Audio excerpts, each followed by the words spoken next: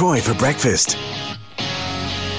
Triple M. It is Troy for Brekkie for your Wednesday, the Great Southern's Triple M. Now, if you haven't been on to the Horsepower Highway Facebook page yet, what are you doing? You're probably wondering, what is the Horsepower Highway? Well, we've got the lady herself to speak about it, Cassie Beck. Cassie, good morning. Good morning. How you going, Troy? Not bad. Now, what can you tell us about the Horsepower Highway? How did all this come about? Well, there's been a lot of talk about trying to keep vitality and life in our town of Noangarra, and we needed to get a bit of an idea of how we can get some traffic coming through our town to visit our X Factor in our shire, which is actually the Stirling Range National Park, which is part of the Noangarra Shire. Yep. So our little organisation, which is about bringing life and vitality to the town, had some conversations, and we thought we really needed something interesting for people to look at as they come through and take the scenic route rather than, just going straight down the highway. Yeah.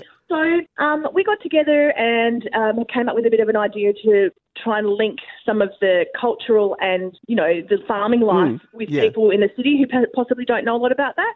And we started out putting some tractors on the side of the road for people to see, and then we started doing some interesting things to those tractors. So now it's kind of built and grown, and last weekend, we put a map up, a Google map up live. Yep. So now people can actually follow that trail and click on each spot, and they can find a bit of information about what might be going on around them or that particular tractor as they drive through to see the Stirling Ranges. So where does it run from? When you come through Katanning or Kojonup, either way, through Broome Hill, the turn-off, the scenic route to the Stirling Range is through the Noangarra Shire, which is basically the same distance.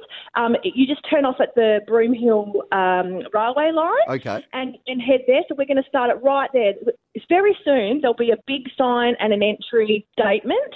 At the moment, it's a little bit further down the track with our very first tractor, Larry. Larry went up and it was so great. It caused the most amount of interest last year because the people who owned Larry planted Lucinda's Everlastings behind the tractor, and it looks like the tractor was pulling a crop of pink flowers.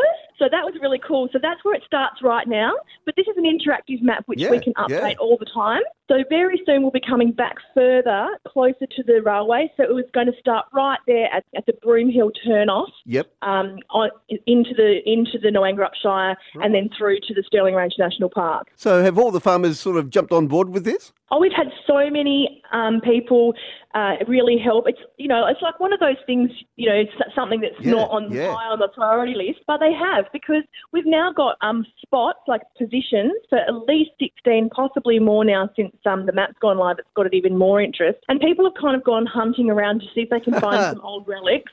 Some of them aren't even whole. They are sitting outside, so they're not perfect, but they are examples of actual working machines that have worked on these properties and have developed our area in the Great Southern. And so, sometimes people name their tractors. So, like I was talking to you about Larry, you name your dog, you name your tractor. And they mean a lot to these families. So it's been really cute that they've actually been able to have another life, not just sitting out in the paddock sort of, slowly decrepitating. Others of them we've actually been able to, rub back and paint up a little bit and make interesting. And then others, again, like Snowy, he's the last one at the moment, 16. He's been put on skis and he's skiing down the mountain if you get into the right spot when you take a picture. So it's going to be like take a photo with a quokka or take a photo with Snowy. Just a great initiative. Yeah, that's it. It's just a great initiative, for, out in the land and everything else. Some people have been doing it tough, as we know, but this is just a great thing for the whole family to jump in the car and go and check it out one day or 2 days during the week. Yes, exactly right. And then when you get to the end destination, which is the Stirling Range National Park, then you can go and climb one of the 7 amazing trails up there, all in beautiful nature, and then later in the year when the wildflowers come out, that's like a really popular time to see.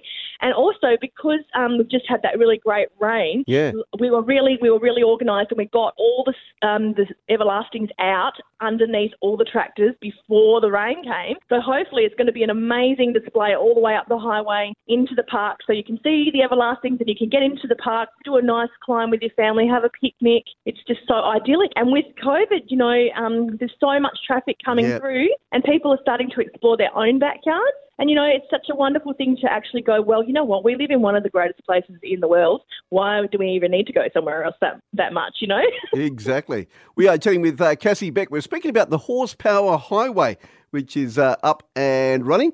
And, the team, they've got an awesome Mother's Day gift that they want you to be involved in. How can you be involved in that? We'll play a song. We'll come back and we'll speak to Cassie about that and more right after this.